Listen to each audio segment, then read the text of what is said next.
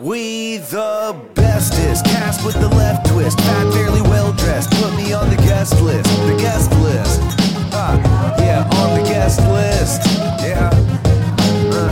All right, ladies and gentlemen, welcome back to another week of On the Guest List with Foxtrot, The Get Down, White Sox Dave, Kenny Carkeet, and Dante. We are in for a big motherfucking week this week. We have Raylan Baxter on the podcast. Me and Dave did an amazing interview with Raylan earlier today.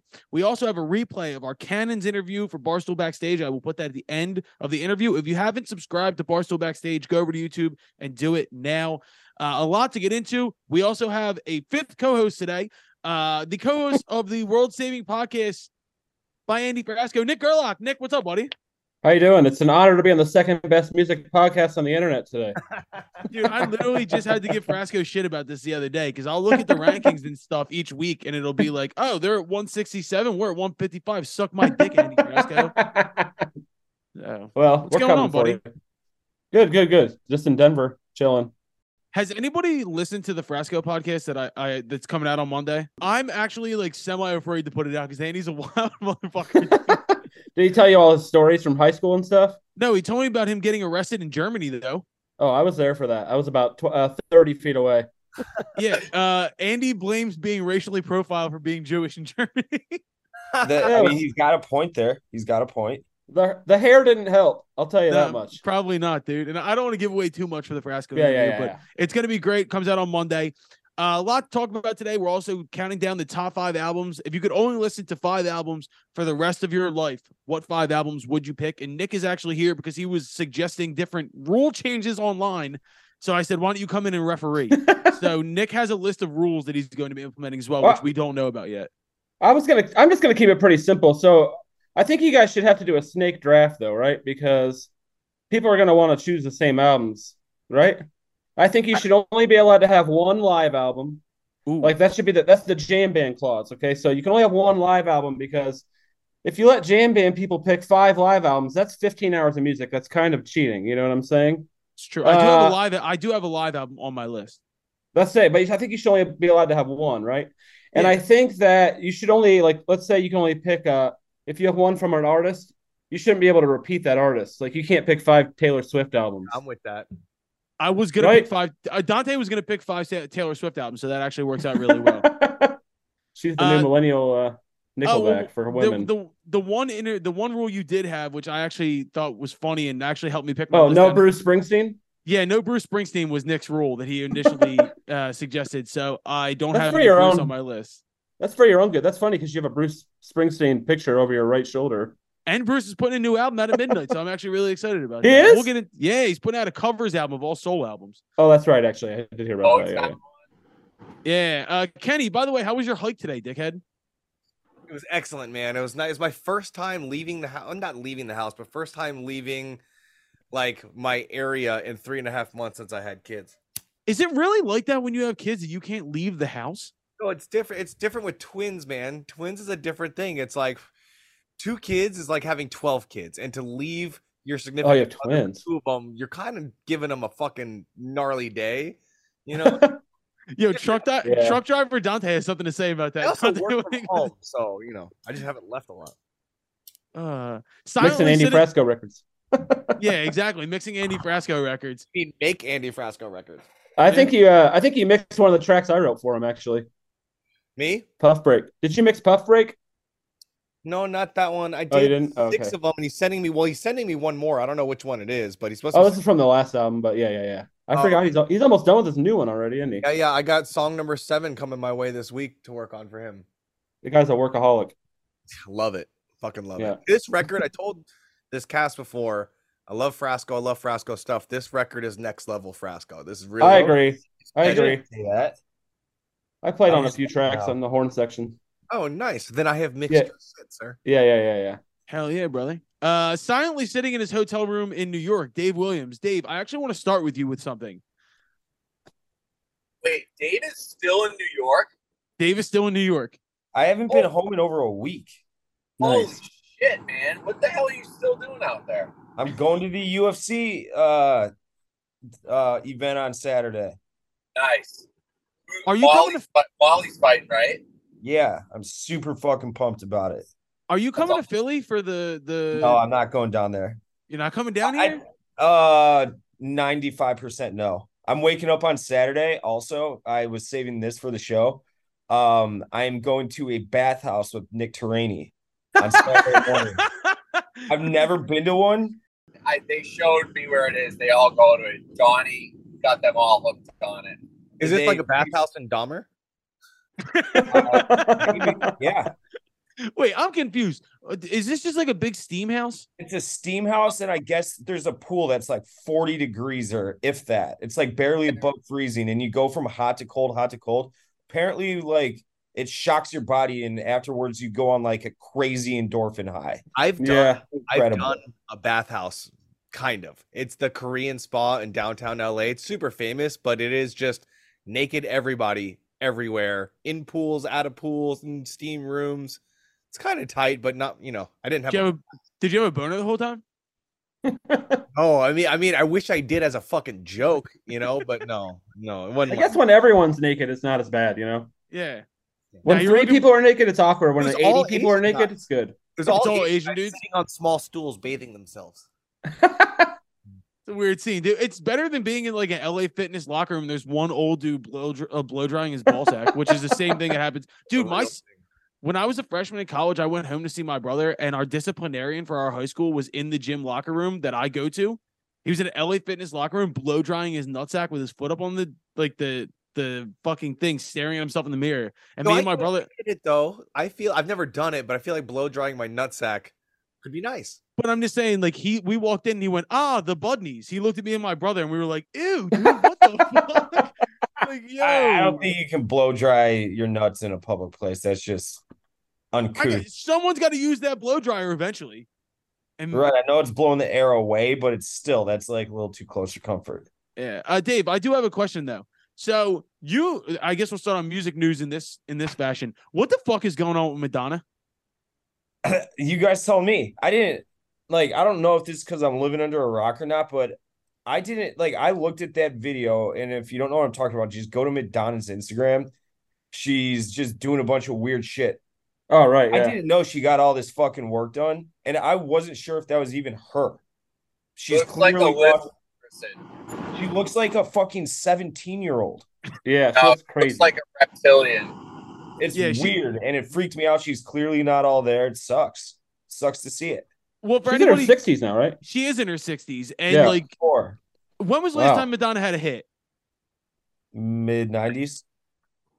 Wasn't it Really? like 2000? She had that one song that went really big. Wasn't that when had- she started having an English accent or something? Yeah, and then she got really into that Jewish religion, the Kabbalah shit. Oh, But- yeah. And the mystical, the mysticism one. Kabbalah.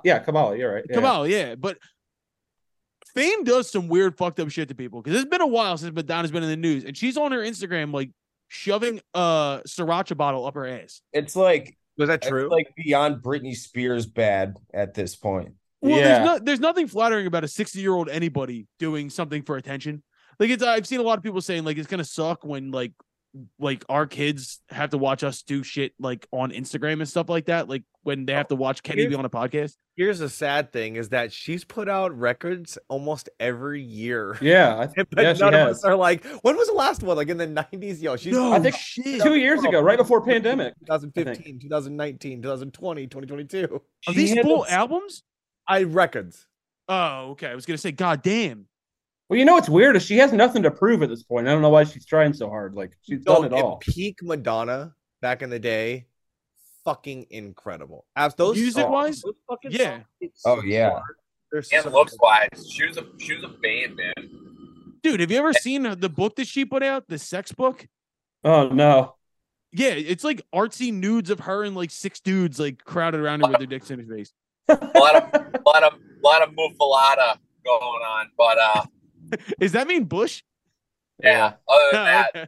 that Oh, Dante, you Boy, got a problem with that, dude? not a fan. Dave Not a looks fan. wildly offended. I'm Not a fan of- I'm not even listening. Didn't she sing the song that was like on the soundtrack of like Coyote Wild or something? She had Coyote one. Ugly? It was like Coyote no Ugly. one, or is that yeah? Dude, honestly, off the top of my head, I don't think I can name 5 Madonna songs. Yeah, you could easily. Yes, Like you a could. Virgin, like a Virgin. Obviously. I can. So what? Material Girl, like a Virgin, Papa Don't Preach. like a Prayer. Papa Don't Preach wasn't her, was it? It's a cover, I think. I think she covered. Vogue, Crazy for You. Oh, Vogue. I forgot about Vogue. She did a song with Lil Wayne in 2009. What? Oh. What did she do with Lil Wayne? She worked at Timbaland too. Yeah, I guess that makes with sense. Dua Lipa and Missy Elliott. Where the fuck have these been at? Just buried. Yeah, That's how it is now. That's how it is now, kind of though. It is 100% how it is. But yeah, I don't know. Dave, didn't you blog about it today? I think it was yesterday, but yeah, just like she's off the reservation. She's got Terry Schiavo mashed potato brains. Oh, That's a good joke. Terry Schiavo. Terry Schiavo mashed potato brain is tough, That's dude. it. Live-o. Do you know what's amazing? There's going to be some of our listeners who might be too young to even remember what the Terry Schiavo thing was. Oh yeah, Yeah. no, I bet there's a lot that have no idea what the fuck that meant. South Park did a It's really dark. That's a Oh, dark wow. ass joke, dude. Is that the one where they piss on her, Kenny? It's the one where they try to decide if Kenny should live or die because he's on a machine or whatever. Oh, Oh right. yeah. And Cartman wanted to keep him alive. Yeah, Cartman. Yeah. Cartman wants him to die so he can get his like PlayStation or something. Oh my fucking god, dude! All right, Yeah. so I had to get the Madonna shit straightened out. But a few things came out in music this week before we'll get into the interview. The Rock and Roll Hall of Fame induction was this weekend, and I had no fucking idea. Does anybody even know who was going in? Didn't Dolly Parton go in? Dolly Parton went in. Eminem. Eminem went I saw in. that, yeah. But other than those two, I'm not really sure who went in Why this do year. they call it the Rock and Roll Hall? Why don't they call it the Music Hall of Fame? That Like always the pop music Hall of Fame or something. Popular Yeah, music. I mean it's not rock anymore. Like, no. right. It's everybody. yeah, Which is cool. it's cool. But for me, I liked when like I think it was Biggie went in and people were pissed. It's like Well, yeah. Biggie's a Rock people love to hate rap. That's true, which is fucking weird. It's very true. Yeah. Have any of you guys ever been? To the Rock and Roll Hall of Fame? No, I haven't. It is so fucking cool, and I'm not just saying it. Like, you can easily spend a whole day there and still not see everything. Like, you can go in and blow through the whole thing in like 2 hours if you want, but if you really want to like immerse yourself, you can get so lost. They have so much cool shit there. So much. Can we talk about this real quick, Dante? Why are you in a U-Haul? Fucking animatic talents, man. It didn't explain Driving. shit. This sounds like a Timothy Driving. McVeigh situation. No. I'm driving furniture from one bar in Chicago to another one in Ohio. Jesus. How far of a drive is that? 500 miles. Holy fuck. Nightmare. Yeah. Yeah, that sounds no, terrible. 350 miles. 5 hours. Sorry. Yeah, I was gonna say it's not 500. Yeah, Jesus. I was gonna say, yeah. What's on the But- playlist for a 5-hour drive? You guys, your beautiful faces and voices. We're not talking for 5 hours, dude. Top 400 albums. Yeah, exactly. But yeah, so Rock and Roll Hall of Fame induction was this weekend. I don't really know who went in. I saw like the usual cast suspects was there. Dave Grohl was there. I think Paul McCartney was there in some respect. But I listened to the induction for Eminem. They already like leaked it. It was pretty cool. Dr. Dre did it. And, like Jimmy Iovine also went in this weekend. So that whole aftermath thing was there. People were shitting on Eminem going in too, and I don't understand that because Eminem's career has been fucking incredible. Like I'm not even a huge Eminem fan, but it's fucking unbelievable. Just rap. Just They rap? just don't like rap. Yeah. Dave, you strike me as a big Eminem guy for some reason. Oh yeah, of course. How can you not be? I wasn't a 90s dog. I He's wasn't a- a big Eminem guy when I was a kid. I was a big Eminem. I got big into Eminem after I watched the Defiant Ones, that series on HBO with Jimmy Iovine and Dr. Dre, and I saw like the intro kind of a thing, and I went back to the first 3 records, and I actually really like it now. I was like 13 when My Name Is came out, and that was like to experience what that record just did. Yeah. Oh yeah. Music was fucking nutty. Were you Asian with blonde hair? I wish. No, there's no chance. Well, I was like Asian with really light red hair because I was in the sun all the time. I was just saying, like, I picture you. 'Cause I dyed my hair blonde when I was a kid. I I had piss blonde hair. yeah, and it was fucking bad too because my hair's kind of dark, so it almost looked orange. I just couldn't imagine. Can Asian people have blonde hair? Yeah, they do it all the time. Do Oh, they? Are you kidding me? They do it all the time. Check out the K-pop vibes. haven't Yeah, you yeah. seen- Yes, Oh, you mean like naturally or like diet? I meant naturally. Can Asian people Oh. have blonde hair? doubt it. I don't think I've ever seen one. Kenny's googling it right now. Asian people have. Well, other than that, the new Drake and 21 Savage album came out. Dante wrote a really long blog about this. Dante, I got the impression that you did not like the album. I didn't hate it. It was better than Drake's last two, but it's not saying a lot because they were both terrible albums. So, the production on this was awesome. They sampled and redid a ton of old classic tracks, which I was blown away. They got clearance for. They got Obviously, clearance for the Daft Punk sample, which fucking Yeah, blew my mind. obviously the standout is One More Time. Yep. Circo Loco, but oh man, Drake is just getting like cornier and cornier. Like Hard agree. I like Savage a lot, and I I don't didn't. know. I didn't hate it. I like him way didn't- more. I didn't hate it. I felt like it was more of a mixtape than an album. Like it doesn't feel like an album to me. It felt like a mixtape. It felt like an old school kind of mixtape, which if they marketed it like that, I would have been totally down on it. As far as an album, it's like whatever. It's a bunch of throwaway tracks with the two of them on it. Like I didn't. Kenny, did you listen to it? Hell no. You didn't listen to it at all? No. He's got twins. Yeah. Do you listen to any new music? I only make new music. I've never in my car. I'm always here making music. Always. Every fucking. I have to get you outside of the house at some point. I know. I need to get out. I haven't surfed in a minute either. I got to get out there When was the last time you surfed? before the kids. What? You haven't been out I've since you been running on like 3 hours of sleep. There's no chance I'm getting up at 7 a.m., driving through the mountain and getting in the Pacific to go surf. Dante and I went e-foiling in Lake Michigan 2 summers ago, and by the end of the day, him and I were kind of getting it down. But dude, what a fucking workout that is! That's not even real surfing. Dave, how sore was your body the next fucking like? I 2-3 couldn't days? fucking move the next day. I was beat to shit. Nick, do felt you like surf at all? I felt like I got in Me? a car. Yeah. No. I'm from Indiana. I don't do Oh, anything you're from like Indiana. that. I grew up in Indiana, northern Indiana, yeah. Where What's the in thing to do in Indiana? Indiana? I grew up in Fort Wayne, but I lived in Indianapolis forever. Now I live in Denver. I just drove through Fort Wayne. Nice. Hell yeah. Lots of great. Underrated. I feel like that area of the country actually has a lot of famous musicians that come from it. Yeah. Michael Jackson Kinda. came from there. Michael Axl Jackson, Rose, Axl Rose, I believe. Shannon Really? Hoon, John Cougar Mellencamp. Not yeah. You got my buddies would see him at Chipotle in Bloomington all the time when they were in college down there. Oh yeah, I used to play that down there all the time. Not exactly Indiana, but right over the border, Kalamazoo. That's where Anthony Kiedis is from. Yep. I love Kalamazoo. Always It's play only there. like an Nice. hour and a half, 2 hours from here. Wait, Yeah. Anthony Kiedis is from fucking Michigan. Yeah. Michigan? Yeah. Yeah. Talked about Oh. that last week. Nobody's Nothing from makes LA. Yeah, nothing makes less sense than that because he just It strikes me as an doesn't LA make guy. sense at all. He Yeah, gives it off doesn't. LA Southern Cal vibes ever, and he's from fucking the most Yeah. typical Midwest mid-sized city on earth. It doesn't get more Midwest than Kalamazoo. It really doesn't. Doesn't it? Not at all. They have like the exact demographics. They have every kind of person, but like 4 of them. Other than that, because I do think that the Drake album was okay, but it was more of a mixtape than anything. But other than that, I don't know. Do you guys know who Nick Cave is?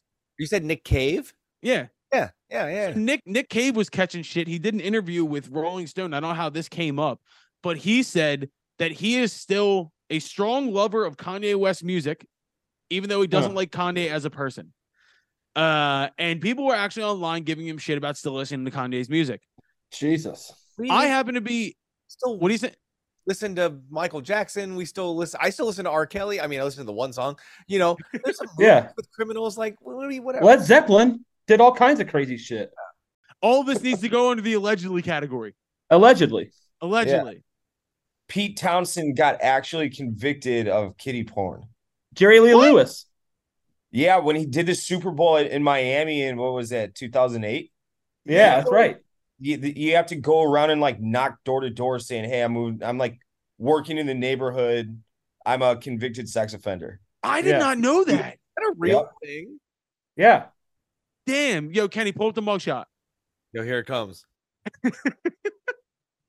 It's just weird how selective that stuff is. Yeah, look, nobody like agrees with anything Kanye said, except for a very select few people on Twitter who are riding that train hard.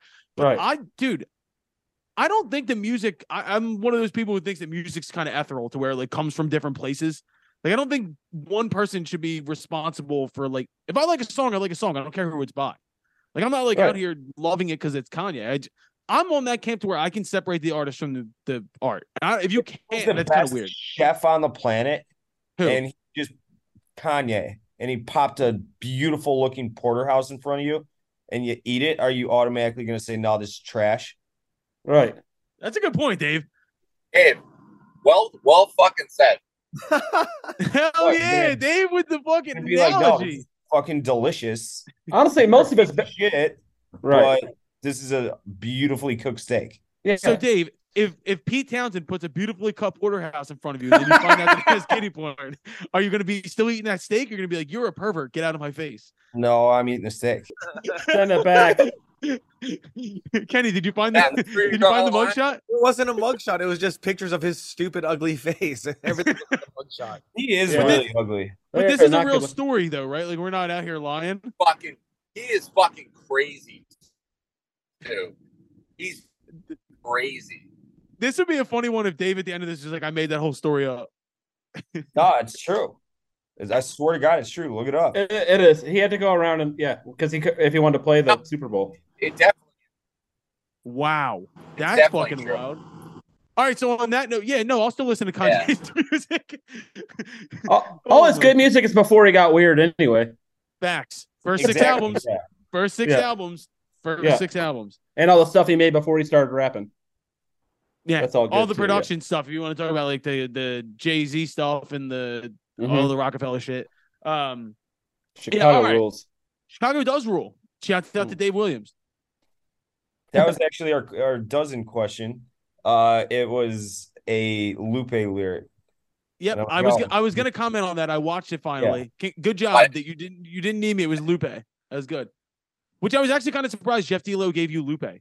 I know, that's immediately what I said. But as soon as I said Chicago, I was so fucking nervous in front of all the people and lights that I'm like, it slipped. He's like, I'm like trying to get it out of my mouth and I couldn't. But I'm like, Lupe, it's Lupe. What was the question though? Your question. Did you just have one for me? Nope. I was just gonna say about the dozen, but all right. Well, before we get into the picks for the albums, let's go into our interview with Raylan Baxter. Great guy, great new album. Go see him on tour. This was a great interview. So this is our interview with Raylan Baxter. How you feeling? You feel all right? Yo, Raylan, do you know we've met each other before? No. All right, I'm gonna set the scene for you because this is exactly how I wanted it to happen. So I'm the front man for a band called Foxtrot and the Get Down. We opened for you guys at Exponential Fest in Camden. Yes. So before the set, I wanted to go up and talk to you because I'm a huge fucking fan. And I wanted to go up and just be like, "Yo, thank you for the Mac Miller album. It was beautiful. I loved it." And you looked at me and you went, "Thanks, man." And then I was like, "Beautiful day, right?" And then you put your hands on your hips and you stared off in the distance and you said, "Yeah." And that was the entirety of our conversation. That's good. I'm like, most of those times my brain is in a simple ass mode. It was a beautiful day. Was this when we played before Kingfish? Yes, it was right before Kingfish Ingram, dude, which was an unbelievable set. And it's a great, first off, shouts out to WXPN, one of the best goddamn radio stations in the world. Wait, is he a Philly guy or are you just playing? No, this was a big festival. Yeah, big festival. I know Dave loves Kingfish. He signed my guitar that day. Did he?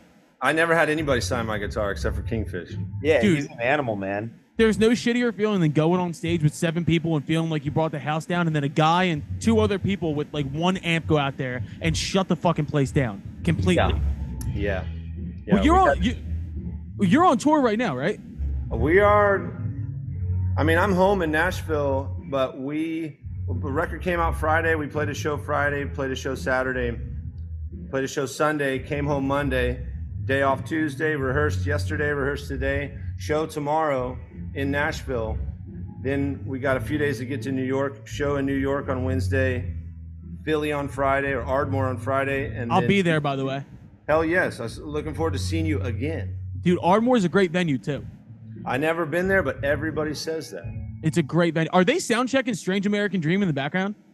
Yes. I was trying to see what it was. I was trying to see if I could. Now the whole world. Well, this is funny because I literally had sent Dave Strange American Dream like 2 weeks ago. Yeah, right. Before we ever had you coming on, because Dave always asked me for music. Strange American Dream is always in my on repeat on Spotify. I mean, when I say I'm a nerdy fan, I'm a huge fucking fan. And I just want to say the new album delivered in a big way, man. You did an amazing job. Man, thank you. It was like, I mean, all the guys that I'm playing with in Ardmore right now, they are all playing on the album. It took a long time. We recorded all of January and February and into 10 days of March in 2020.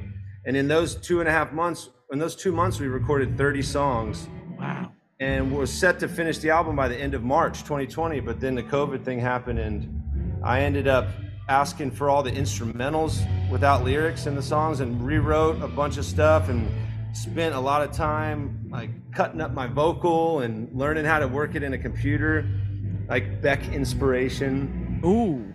Well, I was gonna say, was this a big departure for you? Like, I don't know, production-wise? No, it was I would say the opposite. It was the first time I got to like do my thing and not be within a time frame of 2 weeks or a month. It was pretty much, I was able to work at this studio after the 2 months we recorded, took 4 months off, went back to the studio in December and lived there for a year and a half. Wow. And I was able to record in this studio for like almost $0 for a year and a half because it wasn't booked. I was living on the property and bless up to the Swayze family for letting me live in this place and record. And I figured out a bunch of stuff. And instead of a departure, it was an arrival. It was like, okay, this is what I sound like. This is me, and this is what I sound like. I mean, that's an amazing story. Time is a gift, man. To actually, like, I was thinking a lot about this recently. How much great art doesn't get made because people don't have the time or the money to be able to be in the studio like that. That's like the main thing I took out of it is like, man, all of the bands that didn't get to finish the job because they were either given from a label, you know, a small budget.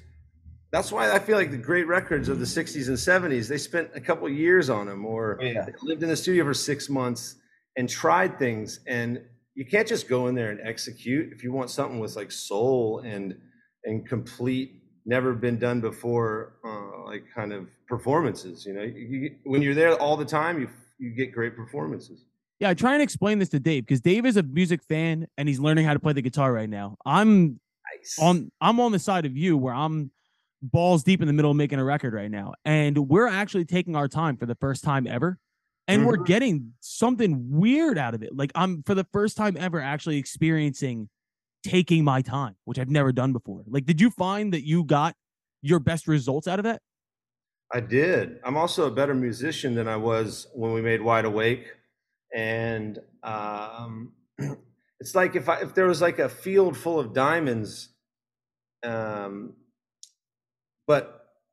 in the past I was just able to pick 3 holes and dig. And this time I was able to like dig a bunch of holes and experiment and find a bunch of diamonds, you know?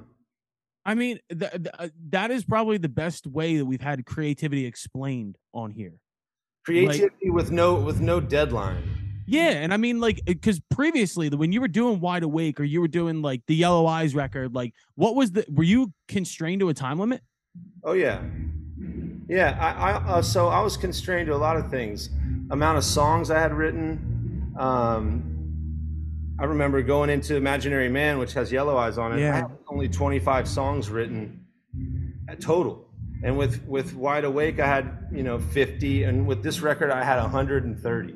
Jesus. Wow. To pick from. How did you whittle that down? We would just, I have no idea, man. With a pile of papers on the ground, we would start something and be like, "Hey, but you need to stay," and we'd be like, okay, this is how this one goes. The drummer was there. He'd be like, if we hit a lick with it, then we'd go. If it felt right, we'd record it. If it didn't, I'd push it to the side. We had 3 different rhythm sections in the studio over the 2 months, so some songs worked not so great with the rhythm section. We'd record it, push it to the side. I'd try it with a different rhythm section. Try to find the right jacket for the band that was in there. It's funny too, because I feel like listening to this record, which I did love, Dirty Knees is like one of my favorite tracks you've done. I'm gonna tell you about Dirty Knees in a second. Tell me about Dirty Knees, dude. We made that up. That whole song is a freestyle. What? Come on. That is. We were sound check. We were rehearsed. We were just jamming to get the mics going on, and 5 of us were playing. The guy started that groove, and I had my notebook full of lyrics, and I had seen so many lyrics that were unused that I started just pulling my favorite lines, like painted white doors on a Sunday, painted white doors everywhere. But then a lot of stuff came out, like to get me out of the way of thinking, caught on fire, now I'm sinking. These things came out of nowhere. That song was meant to be. The trumpet was live. I affected it post, but it was all like a freestyle. And we go, all right, well. And then nobody thought about it. And I dug back into the Pro Tools sessions like 8 months later. I found this thing. I'm like, this is a track right here. I mean, the fact you wrote 130 songs and one of the songs that made the album was a fucking freestyle is incredible, dude. Grooving and jamming out. That's amazing. I mean, the thing about the record that struck me too is because I love the Mac Miller record that you did. I mean, I have Mac behind me right here. I have the swimming cover on the wall. But like, I felt like that was kind of a sonic partner to this record. Did you do that consciously, or is that just something that came about? That was, I mean, like I said, I went to college in Baltimore. I lived across from a rap group named State Your Rank. When I first started playing guitar, they would come over and they would freestyle, we would freestyle. And I grew up in high school listening to hip hop. So it was like when I moved to Nashville, I never really had an identity to hold on to until that was my own, until Imaginary Man, with songs like Memories of Old Hickory, and then Wide Awake was a bit more polished. And then the Mac Miller thing is, there was no producer. It was just us on tour in a studio and going with the flow, trusting our gut. And that was like, oh, okay, cool, I can do this. I don't need a producer. I'm gonna produce it. And wow. What does a producer do but like find a bunch of people to play a song? Yeah. And push it along if need be. And so I was like, well, we did that with the Mac Miller thing, so let's just get the same crew, add to the crew, go to Kentucky and start playing and trusting, Right. that it's gonna work out. It worked out. It was like 3 albums we made. So what you're saying is producers are largely useless in their form. Yes, all of those guys out there, you're useless. No, I don't. I think that an artist with just no, or sometimes. I mean, I'll take a producer next time. Honestly, this thing just about took 10 years off of my life. With the amount of like amphetamines I used to stay awake and geek out. And so, come here, fool. He just wants to run and hump. He's still got his ball sack. But yeah, I mean, it's like, it was really respect to Shaky Graves, who was like, dude, Ray, you don't need a producer, man. Just go make your own shit. That is the most Shaky Graves thing I could possibly imagine. Yeah. And so I was like, damn, you're right. And we did. You've worked with some big producers in the past too. Didn't you get a start with Butch Walker? Yeah, he produced Wide Awake. Wow. But he was friends with my dad, and my dad was always like, man, you need to make a record with Butch. Butch is great. He's worked with all kinds of artists. No ego. If you want to do something, he'll be like, cool, let's try it out. He doesn't have to put his sound. You can't tell if a record was produced by Butch Walker because he's a great producer. Yeah. He knows how to like work in the draft of an artist, Have you ever thought about doing production yourself, like taking somebody else's record under your wing? Yeah, I mean, I've done it a couple times with my friend from Germany. He came to Thunder Sound, the studio in Kentucky. We made an EP. I've done it a couple times, but nothing that I haven't gotten that opportunity yet. Maybe after this record gets around the wheelhouse, somebody will ask me. I would love to do that though. I mean, for me, like the thing that's always struck me about you as a fan and someone who's I'm diehard on your records is I feel like you don't have as much of an ego about what you make. I feel like you're much more about the product than yourself. Do you feel that way? Yeah, fuck yeah.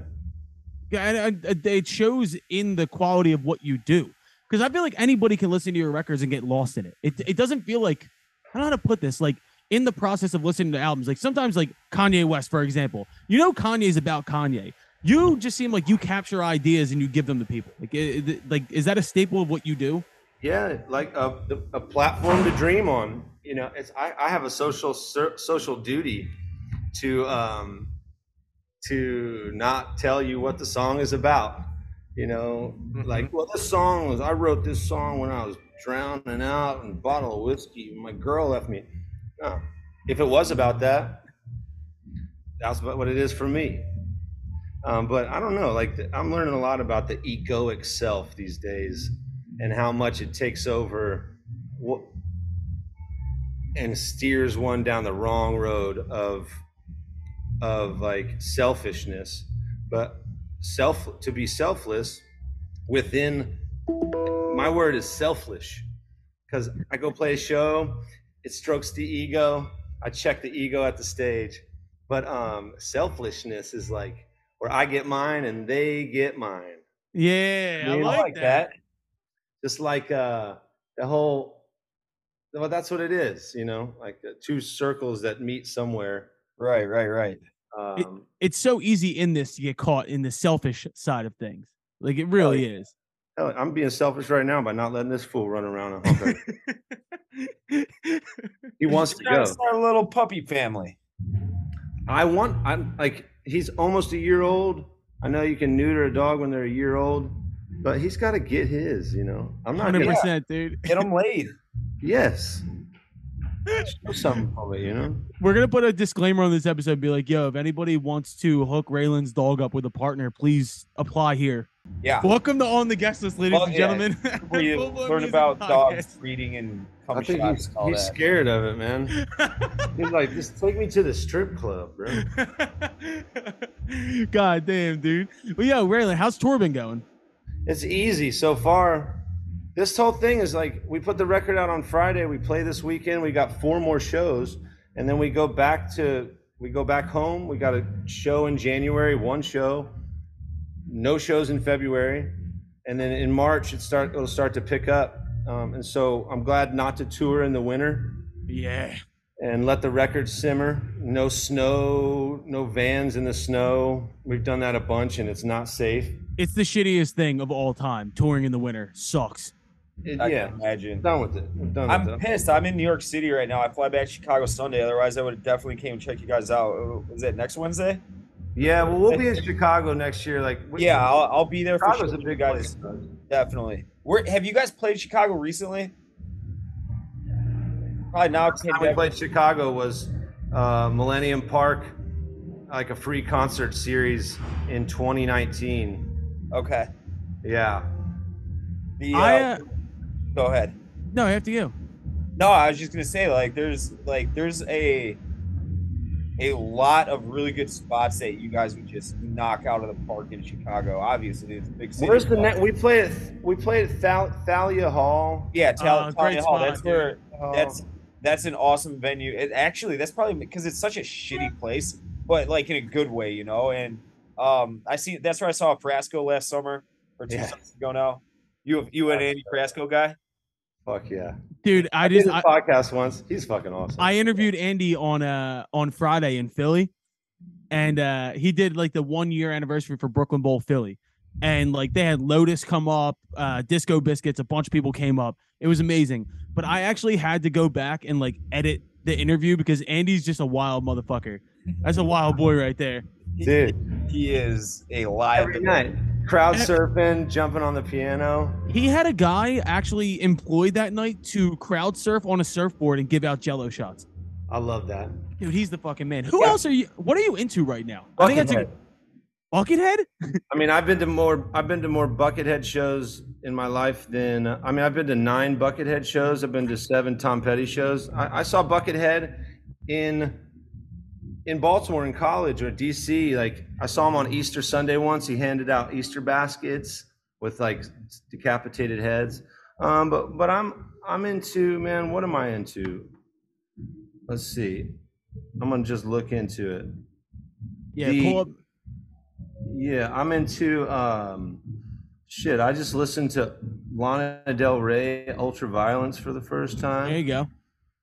I've been digging this Adrian Lanker Buck Meek album called A-Sides. I gotta check it out. From Big Thief. Oh, sweet. It's amazing. It's called A-Sides. It's simple shit. It's amazing, amazing, amazing. Let's see. Angel Olsen. Yep. Like her. Smashing Pumpkins. You got a Billy Corgan story by any chance? Nope. I don't. Every single person that's ever came on this podcast has had just some random run-in with Billy Corgan. Whoa. And I have an ongoing internet beef with Billy Corgan because I zoom up on pictures of his face and I tweet at him and say, come on the podcast, to the point where somebody reached out to Kenny, our co-host, and was like, you have to stop doing that because Billy hates it. Oh, shit. He's like that. He's the only person I want on this podcast. He's the only great white whale left that I wanted. I don't even want to ask him real questions. I just want to come on and just be like, what's up with you? What's your deal? What's your deal? Yeah, like, what is your deal, man? Why are you the way you are? We had like a 4-week stretch where we went to Nashville, in East Nashville, and interviewed Patrick Carney from the Black Keys. Mm-hmm. And he told a great Billy Corgan story. And then we had The Used on the next week. And they were like, by the way, you guys fucking know Billy Corgan? I got a crazy story. And we're like, what is going on, dude? It was like bang, bang, bang, bang, bang. Yeah. And that's when I started my Billy Corgan search. I'm searching for Billy Corgan, dude. Man. Who's the most random person you ran into that like you were like, who was like your great white whale of people you wanted to run into that you did meet? That I did meet? Yeah. Dude. I don't have that kind of memory, man. Let's Frasco too much. Yeah, you've been spending too much time with Andy Frasco. Yeah, that's like that's not a microphone, Ray. That's a bong. Shit, dude. All right, even if it's someone you haven't met yet that you want to meet. Jimi Hendrix. You hang out. Make that work. I actually know his people. We'll get you in touch with Hendrix, dude. I just got to go fall asleep and dream or something. And he can come to me in a dream. I think Frasco might be the kind of guy to talk to about that. He might have the material you might need to meet Jimi Hendrix. Like, what is it called? Like ayahuasca or whatever? Take this poison frog, dehydrated poison frog serum, man. Go in that block over there and close your eyes and smoke it. Man, I don't know. There's not too many people that I stay in the woods too much, brother. Yeah. Stay out of the rat race aspect of this whole thing. Yeah. But if there's somebody, I mean, I'd like to meet Feist. That'd be interesting. Yeah, I think that she's cool as fuck. I think you guys could have a very interesting conversation. I would like a microphone in the room to hear. You know, I need to find a microphone technician to help me with my invention. After off record, if you guys know somebody that can build tiny microphones that will record things, I'll tell you about it later. All right, give me yeah. I do have one last question before we get out of here because I am someone, like I said, I'm a fan. Hey LaRocco, is that an actual like story? Yeah. Like, is that a story about your time in Baltimore? Yes. Can you explain that? Yeah, the end of my sophomore year, I was playing lacrosse at Loyola in Baltimore. We played Yale. We lost. Like a powerhouse lacrosse program. Look at the fights, man. Hell yeah. Dude, I was an all New England lacrosse player. I got a full scholarship to play at Loyola, and I started my freshman year. I mean, I'm 6'5", man. In college, I was 6'5", You are tall as fuck, dude. Yeah. and I played. That was my thing. And then my fall ball of sophomore year, I tore my ACL, and so I sat out the whole season. And when our last game happened, I wasn't playing, but our last game we lost to Yale at home. We all went out, got shit-faced, and came back to the dorms. And in the elevator, some kids started strangling my buddy, and I stepped in and pushed him. And fast forward 2 hours, somebody in the dorm pulled the fire alarm. All the students got pushed out. This kid and me saw each other. Cruise happened. Jabber jab and talk. Kid pushes me into the street. I push him back. He falls backwards because he's wasted. He falls backwards and slices his forehead open on a tree branch, like a stump of a tree branch. As the police, within like 10 seconds, as the campus police were responding to the fire alarm, they see him on the ground. He's bleeding. They're like, "Did you do this?" And I said, "Yeah." They handcuffed me. The cops come. I go to jail in Baltimore, central booking right there downtown. What? That can't be a fun fucking place to be. Oh, dude, I was handcuffed here and at my ankles for 3 days. My bail was $150,000. It went down to got it down to 75. Paid a bail bondsman. I got out. Got kicked out of school for a year. Lost my scholarship. Worked at a liquor store and a moving company. Started playing guitar that year off, and went back to. Got sued for $1.3 million. What? I thought I killed the kid for 12 hours. That's what that story is about. Mike LaRocco. Oh, it's an actual person. Yeah. Wow. Staten Island. I've looked him up. I don't know if he's still around or not, but he was just running his fucking mouth to a friend of mine who was running his mouth at him. And I just kind of tried to put it to rest. But I look back at it because I wasn't meant to be a lacrosse player after the time. I was meant to play music, you know. It's like your origin story. Yeah, it is your if you don't push that kid and get sued for $1 bajillion, are you right here talking to us right now about your musical journey? Maybe, but probably not, because I was like, What were you going to school for?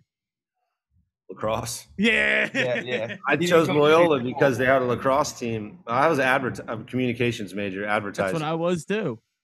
Which is like kind of a common sense.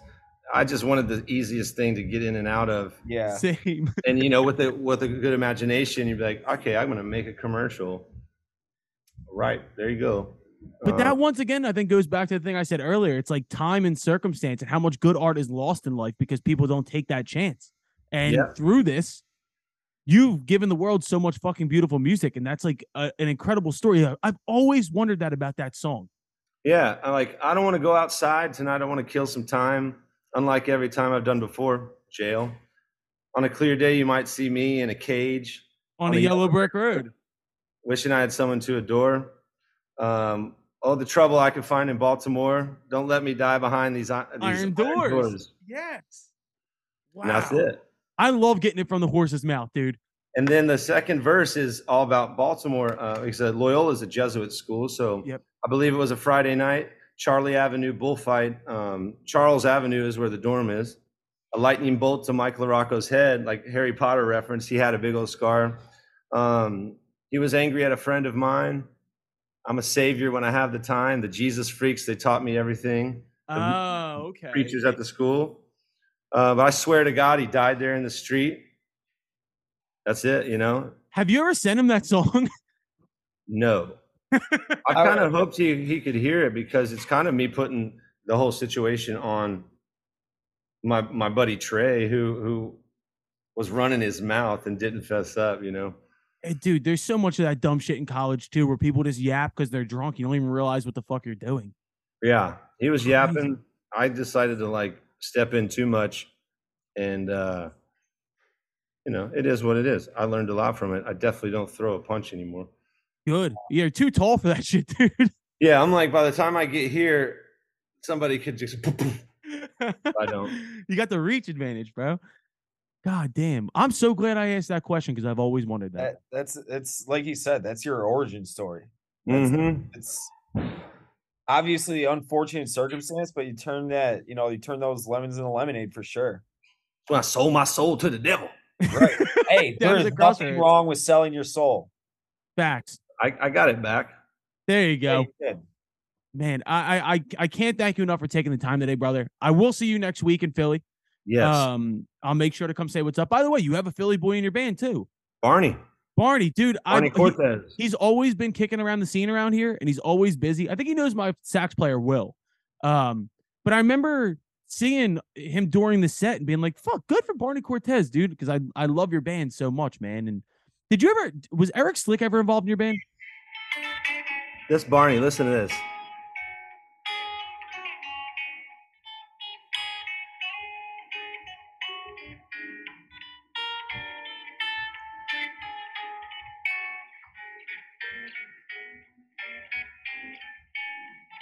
You guys are like cosmically bonded. I feel like that's exactly what you sound like. He's my brother. Man. Eric Slick he played the drums on the Mac Miller EP. That's what it was. I knew he was involved in some capacity. Yeah, and his wife Natalie Prass is longtime friend, and Nick Bachrath from Philly, who plays in Cage the Elephant, is how I met Barney. So yeah, Eric I love Slick. Philly. Eric Slick, his officiant at his wedding was Bruce Warren from WXPN. Yes. And Bruce is like my musical dad because he's from my neighborhood in Philadelphia. He's from Northeast Philadelphia. And he couldn't believe that someone from Northeast Philadelphia was actually making music. He's like, what the fuck, dude? Because the first time I met him and he heard my accent and he was like, wait, hold on a second. He was like, no way is there anybody from Northeast Philly actually doing this shit. So where'd you go to high school? Archbishop Ryan. Yep. One of my best friends from college, call him Captain Redbeard, Mike Graham. He went to LaSalle College High School. Yep.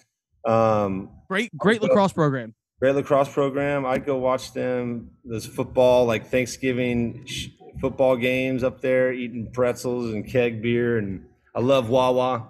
Good man. Let's go.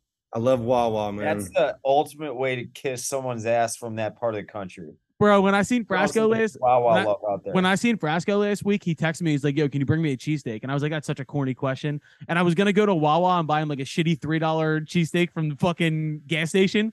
I didn't, though. I pussied out. I bought him a nice one. But, dude, when you come into Philly next week, I'll make sure to shoot you a DM and I'll buy you a beer. Done. All right, man. Well, fucking everybody, please go listen to Raylan Baxter's new album. It's fucking incredible. Go see him on tour. Raylan, anything else for us, brother? Nope. All right. It's a nice day outside, isn't it? It's a nice day like outside. that? See, he's going to remember now. He's going to remember now. Man. That was everything I wanted out of that interaction. I was really hoping you were who I thought you were, and you were, and I was so happy about it, brother. Good man. Yeah, thank you for reminding me of that. I forget My something. man. All right, so that was our interview with our friend Raylan Baxter. Go check out his new album. Go see him on tour. He's a great guy. Shout out to his dog, too. What was that? He's tall. He's like 6'5". Yeah, he's tall as fuck. I was telling a story in the beginning about I met him one time, and that was one of my first things. I did not know he was that fucking big. He's a big ass dude. He's huge, yeah. So let's go into our little draft that we're gonna do tonight. I've been seeing this trend on TikTok where people are picking 10 albums that they can only listen to for the rest of their life. We're only doing 5 because it'll take too long to do 10, but we're picking the 5 albums. If you can only listen to 5 albums for the rest of your life, you got to pick 5. No more, no less. Dave didn't do his list, so Dave and Nick are here to judge us. Literally just talk shit on every pick. Hell yeah. Me, Kenny, and Dante have some lists put out. I have a long list of honorable mentions. And honestly, I don't think there's going to be a lot of carryover here between the picks. Nah. We're such fucking weird, different people. Kenny, why don't you start first? Give me one of your, it's not in any particular order. So you got 5 albums for the rest of your life. Start with number 1. Order? Not in any particular, you can go in order if you want to. So the preface to mine is that it's an impossible question. It just truly is an impossible question. Mm-hmm. So when I started typing this out, 1,000 records came to mind. Did I really pick which ones I liked better? No, I just wrote down the 5 that came out to my mind first. Number 1, Metallica, Master of Puppets. I mean, it's a great fucking record. It's their best That's record. It's the first one you can hear the bass. It's incredible. It's one of those records that stands the test of time every bit. And then every time you see them play live, even though they're 60, they play it faster. It's fucking nuts. I can't believe you didn't pick Death Magnetic. Are you fucking kidding me? Yeah, no, I did. I put Death Magnetic up on my Instagram story a couple weeks ago, and my sister-in-law texted me and was like, "You picked the shittiest Metallica album, you fucking jerk off." My favorite's and Justice for All. I think is my favorite Metallica. It's an absolutely incredible record. It's like, how do you pick between the two? If I had to pick between the two, probably Master. Yeah, it's got more like staying power, I think. Yeah, and Justice is just a little bit more garage rock raw. Exactly. Like, Re-listen to Build. I didn't think he was a Metallica guy though. Oh, Kenny's a big Metallica guy. Oh god. Okay. I come from like metal and punk rock growing up. That's all. Okay. I'll go next. Once again, no particular order here. My number one pick would have been a Bruce album, but that is not allowed in the context of this draft. And just by the way, Dante, if I was picking, I was not picking Darkness, I picked Born to Run. It's the most listenable, but that's not here nor there. My number one pick is a Kanye West album. I picked Graduation. Graduation. I think it's Kanye's best work. I think it's the most re-listenable album that he does have. And I don't know, there's just a certain level of nostalgia, and I think it has probably 4 of his best songs on it. So my first pick is Graduation by Kanye West. Any shit to be talked here? Your first pick is for the anti-Semite. Yo, fuck you, dude. We just talked about this. And I'm glad we did, because I also have a Kanye one on my list. Still fuck Kanye. But we're talking about the music. Beautiful Dark Twisted Fantasy. Just amazing work. I love the album versions of the songs that are extended. Vinyl is fucking work of art. It's just great to throw on with multiple discs and just let it play out. Great album. Damn, the haters are going to be like, wow, two of the top 3 picks for Kanye picks. This is not a good look. Don't show this to the Rolling Stone readers. Don't show this to Andy Frasco. Yeah. Dave, any notes so far? I think that you can consider, like, I would say for the Kanye albums, God, that's such a toss-up between the two to me. Gun to Head, I would go with Twisted Fantasy, but I think I would be on the minority on that, as if you put it up to like a vote, like Family Feud style or something. Right. That said, I think Master of Puppets is maybe a top 10 album ever. I agree with that. Era aside, I can't get rid of that album. I can't personally. All right. Dave, those are actually really good notes. I appreciate that. Kenny, go with your second one. Second record. I know we said no live records. I do have one. One live record. Neil Young live at Massey Hall in 1971. Oh, that's a great pick. That's like, you're sitting on the beach, you're listening to that. You're anywhere. You're in a car. You're in a fucking U-Haul driving across state lines, and you're listening to live at Massey Hall, and you can hear just how fucking annoyingly bad his voice is, and it's so. The songs are so good, and it doesn't work with a different voice, and it's just him by himself. Sitting on stage telling stories. Like, that worked at my ranch. He came with the ranch when I bought it, and I wrote this song about him. He starts playing old man. It's fucking epic. Yeah, Kenny, that's a really good pick. I need to pull that up.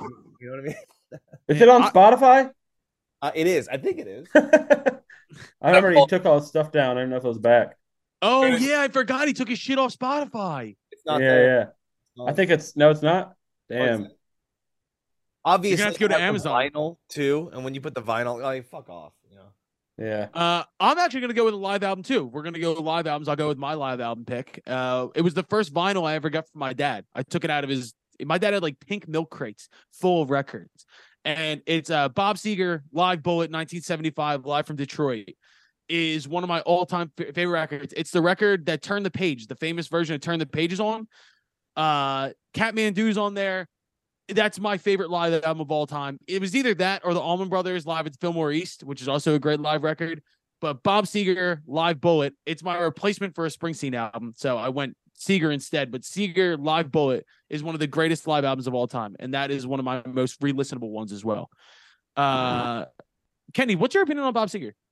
Love Love Bob Seger. I don't know a whole lot of the deep cuts and B-sides, but the hits, man, always on my playlist.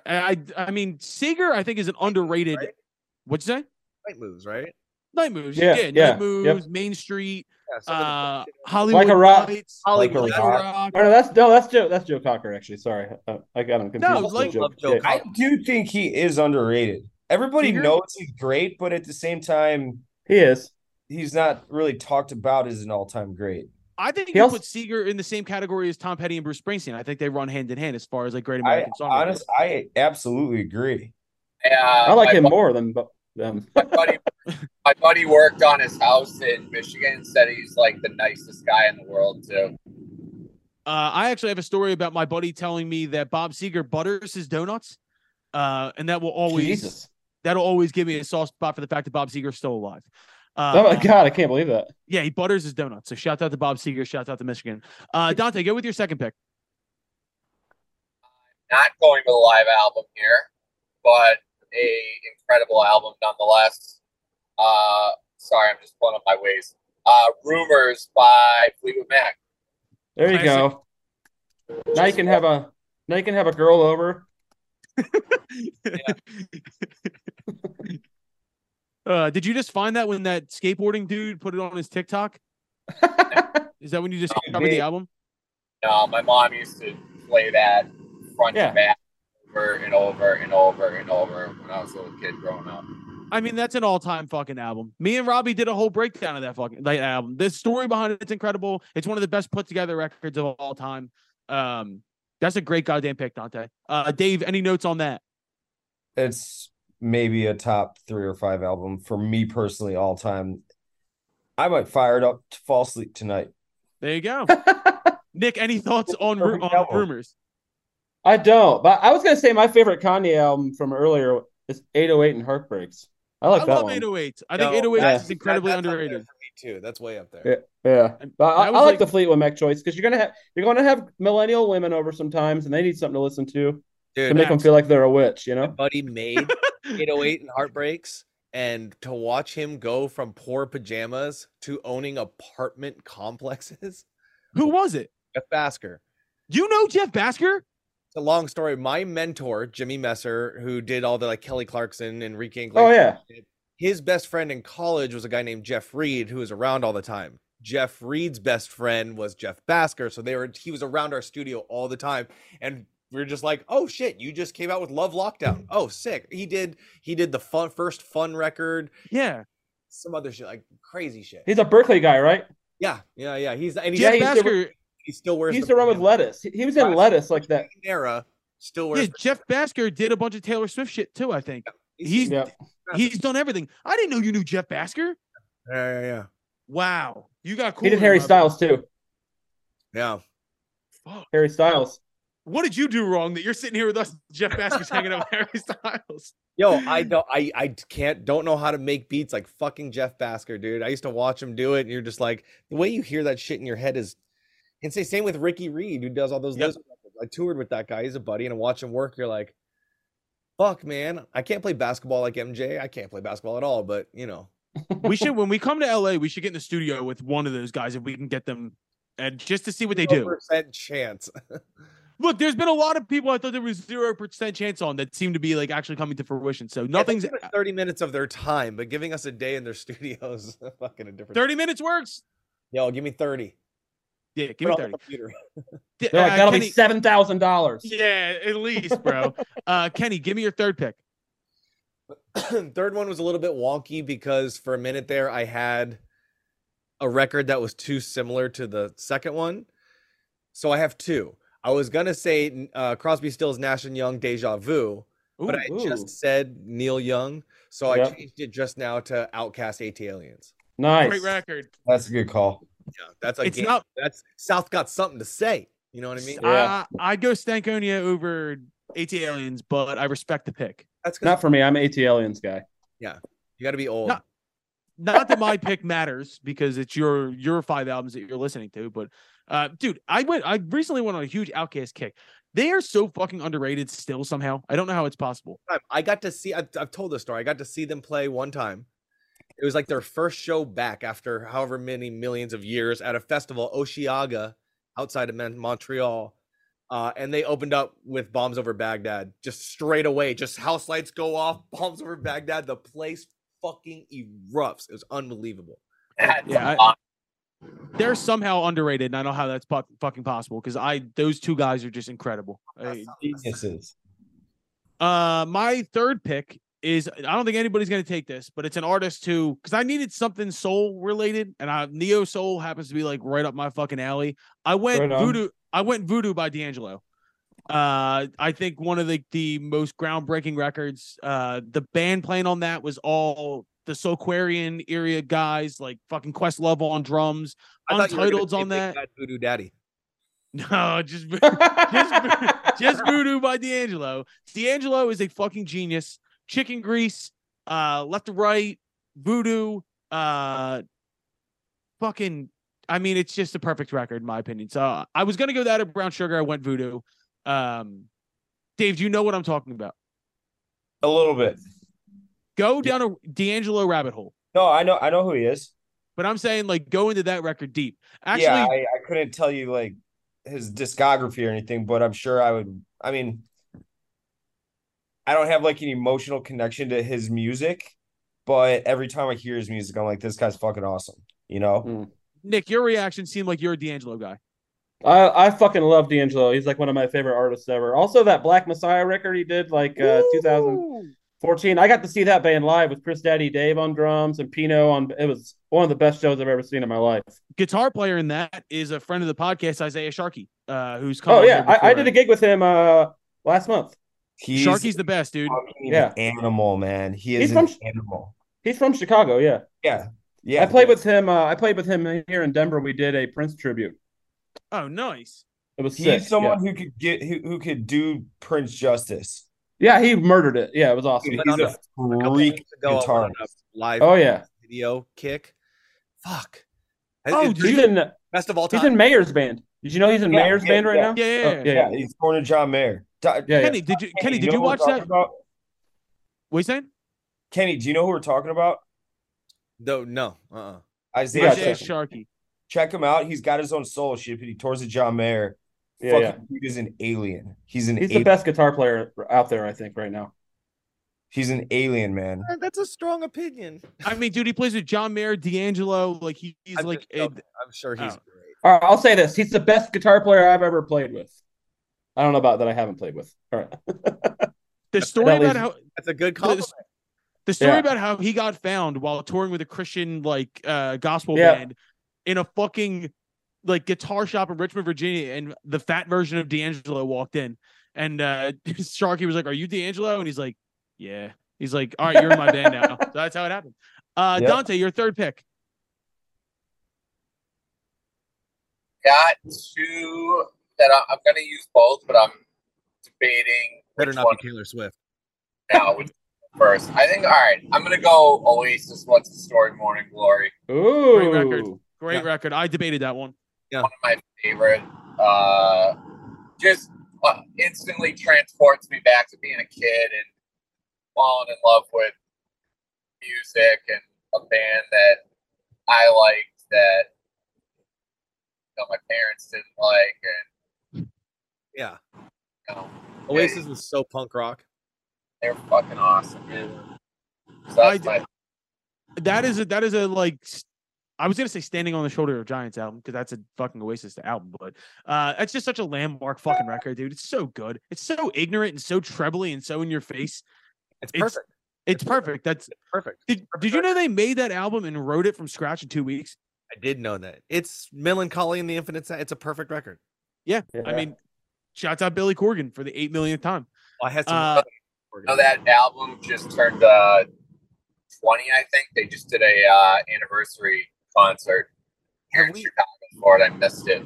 Have we all seen the video of old Korg eating chips on stage? Oh my fucking god, dude! Yo, don't make me like him. It is relit the fire of me wanting Billy Corgan on this podcast. I gotta get some snacks. Yeah. Oh, you say old Korg? Old Korg, dude. Yeah.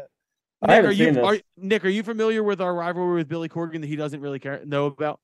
No, but that sounds awesome because he is a weirdo. Yeah. Yep, 100%. Yeah. We We're I decided, do like that record though. I like some of his tunes, but he is weird. My friend's their light guy right now, actually. really? Yeah, Luke. But he said he's pretty cool to work for though. He's not. I don't think he's as weird. Where I is think this? it's. Where is this clip, and why didn't we troll him with it? We did. I tweeted at him. Yeah, I saw it. Yeah. It went I out. screamed, That may have Billy. been where I saw it first. I said, All right, Billy, come on the podcast. We'll eat chips Yo, is this and me? wear tunics. What started your beef with Billy Corgan? Just the fact that every person who's ever come on this podcast has a really bad Billy Corgan story. And he started shit with Dave in person. Yeah. Oh Dave- man. Well, fuck Dave's him our- then. I'm on Dave's side. And Yeah, Kenny's thank side. Kenny's actually the one who reignited it. Here we You go. know what? Thinking There it about is. how viral that That being said, though, that album he made, what's it called? That is an amazing album. That Smashing Pumpkins album.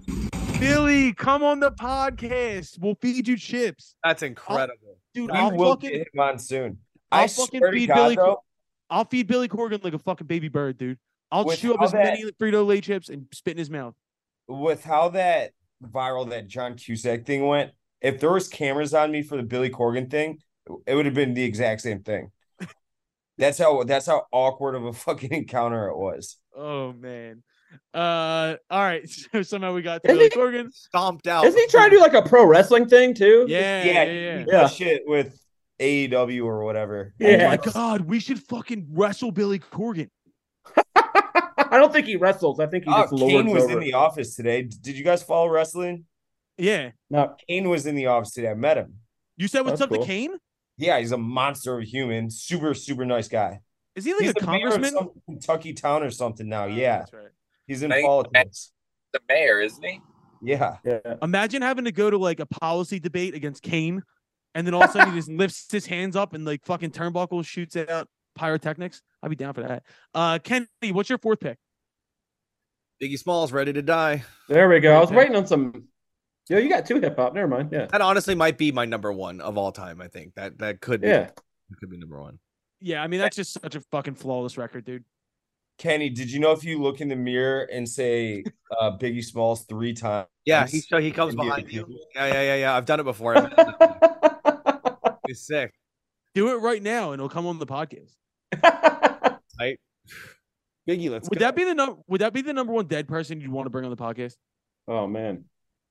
Probably. I don't know. That's another too big of a question to go down. We'll have to think about that. If we could like resurrect, I still want to get a spiritual medium on the podcast and contact dead rock stars. Dude, they're everywhere out here. They're on like every fucking corner of those. Let's get one and let's bring back Nick from Dreamers and let's do it. Yeah, no, I'm saying like I want to get a real. Doing that with him? Yeah, I want to go to LA and do that because I'm sure they're fucking everywhere out there. Just say let's bring back Nick Carter. No. No. Nick Oh, from oh. Dreamers. R.I.P. to my big dog Aaron Carter. R.I.P. Yeah. to the realest one. Yeah. Beat Shaq Super in sad. basketball. Yeah. Oh, dude, what was that thing you sent in the group today? Was that not you guys I don't think so. about Aaron Carter? Wait, what? The thing about Aaron Carter, I think it was in our group chat. Oh yeah. Don't. I'm not talking about that. No. Yeah, I don't. I thought in the group it said we need to talk about this, but we won't talk about it. Why? What happens in the group chat stays in the group chat. That's a rule. In this scenario, yes. In all Um, scenarios. My fourth pick is an oddly specific one. I picked Southeastern by Jason Isbell. Last record to make me cry. It's a great Americana record. Probably, in my opinion, the best singer-songwriter out right now. Jason Isbell. It's fucking amazing record. Cover Me Up's on that record. Flying Over Water, Elephant, top to bottom, just a great fucking record. And I needed something country-esque. Southeastern by Jason Isbell is my fourth pick. I don't think I'm going to get any support on that, but I'm all right. Dante, your fourth pick. Kenny took Ready to Die from me, so I am going to go along Nice. those same lines. Tom Petty, Wildflowers. Ooh. It's a great Yep. goddamn record. Joking about along the same lines, obviously, but yeah. They Penny mentioned Wild. they're both dead. Oh, I wasn't thinking that, but yeah, that plays. Do you know who produced that record, Dante? Yeah. Yeah, Jimmy. No. Oh, That's a Rick Rubin album. Oh, that's why it's so like sparse and simple. Yeah. And, like, yeah. Yeah, Wildflowers is a Rick Rubin record. I thought Iveen did some of the tracks on it. Jimmy Iovine did his first 3 records. He did Dan the Torpedoes, he did Tom Petty and the Heartbreakers, and he did the record after that, the one with I Won't Back Down. And then he went to like Mid-Career Crisis, went to Rick Rubin, and they did You Don't Know How It Feels, and they did the rest of that record. Oh. Amazing. He's the GOAT. That's a great record. Damn the Torpedoes is my favorite Tom Petty record, but I would say Wildflowers is just a fucking game changer, and hit after hit after hit on that fucking record. So good. Nick, do you have a specific Tom Petty record you like the most? No, but I like this era of Tom Petty when he was kind of it was kind of a weird era. They were like kind of putting the chorus first in a lot of songs, and Tom Petty was doing that on this record. I like that. He got right to the point. It was simple. So I'd probably pick this as my favorite Tom Petty album. I'm not like the biggest Tom Petty guy, so it has the most hits. So I'm a huge Petty guy. I fucking Yeah. love Petty. Kenny, your fifth. This is our 5th pick. It's the final pick, and then we'll go through honorable mentions. 36 Chambers. Damn it, that was gonna be my last one. I mean, that one and Ready to Die, it's like interchangeably my number ones, hands down, fucking game changers. I mean, nothing ever sounded like that before. Nothing has ever sounded like it since. No, a special moment in time. right. 36 fucking Chambers, dude. Shouts out to the RZA, the Jizza, Old Dirty Bastard, Suspected Deck, Raekwon the Chef, Ghostface Killer, You Got, and the Method Man. Great pick. My last pick, I'm going the same era of hip hop. I'm going Illmatic. 17-year-old Nas. It's just, that's the most replayable rap album in history to me. I know every goddamn word. It was between that and Black Star, but I feel like I've already gone kind of niche in this with the Isbell pick, and I was like, I gotta get something that everybody will know. Illmatic's is so fucking special, and it's one of those records that cursed Nas for the rest of his career because no matter what he did after it, you can never top it. Right. It's just so fucking good. It's DJ Premier and Q-Tip going song for song. Like, you can't. What are you gonna do with that? It's fucking incredible, dude. Illmatic by Nas is my last pick. Dante, your last pick. Fucking Kenny again. I don't want to ride his coat. Not 36 Chambers, but I was gonna go Wu-Tang Forever just because it was double album. Fucking the buzz around that album was like nothing I ever fucking saw at that age. I just felt like such a badass. Like I was breaking the law buying it, and hiding it from my mom and shit. And it was awesome. But no, I'm actually gonna go with Guns N' Roses' Appetite for Destruction. Respect. Nice. That was almost on my list. Yeah, that was up there. Fucking really got me into rock and roll, like hard rock and roll at the time. Again, just made me feel like fucking badass, and I always was like, oh, I can't wait to get my license and drive, listening to this on full blast in my car. So I never get to listen to it in my mom's car. But obviously, when I turned 16, I was a wannabe gangbanger, East Coast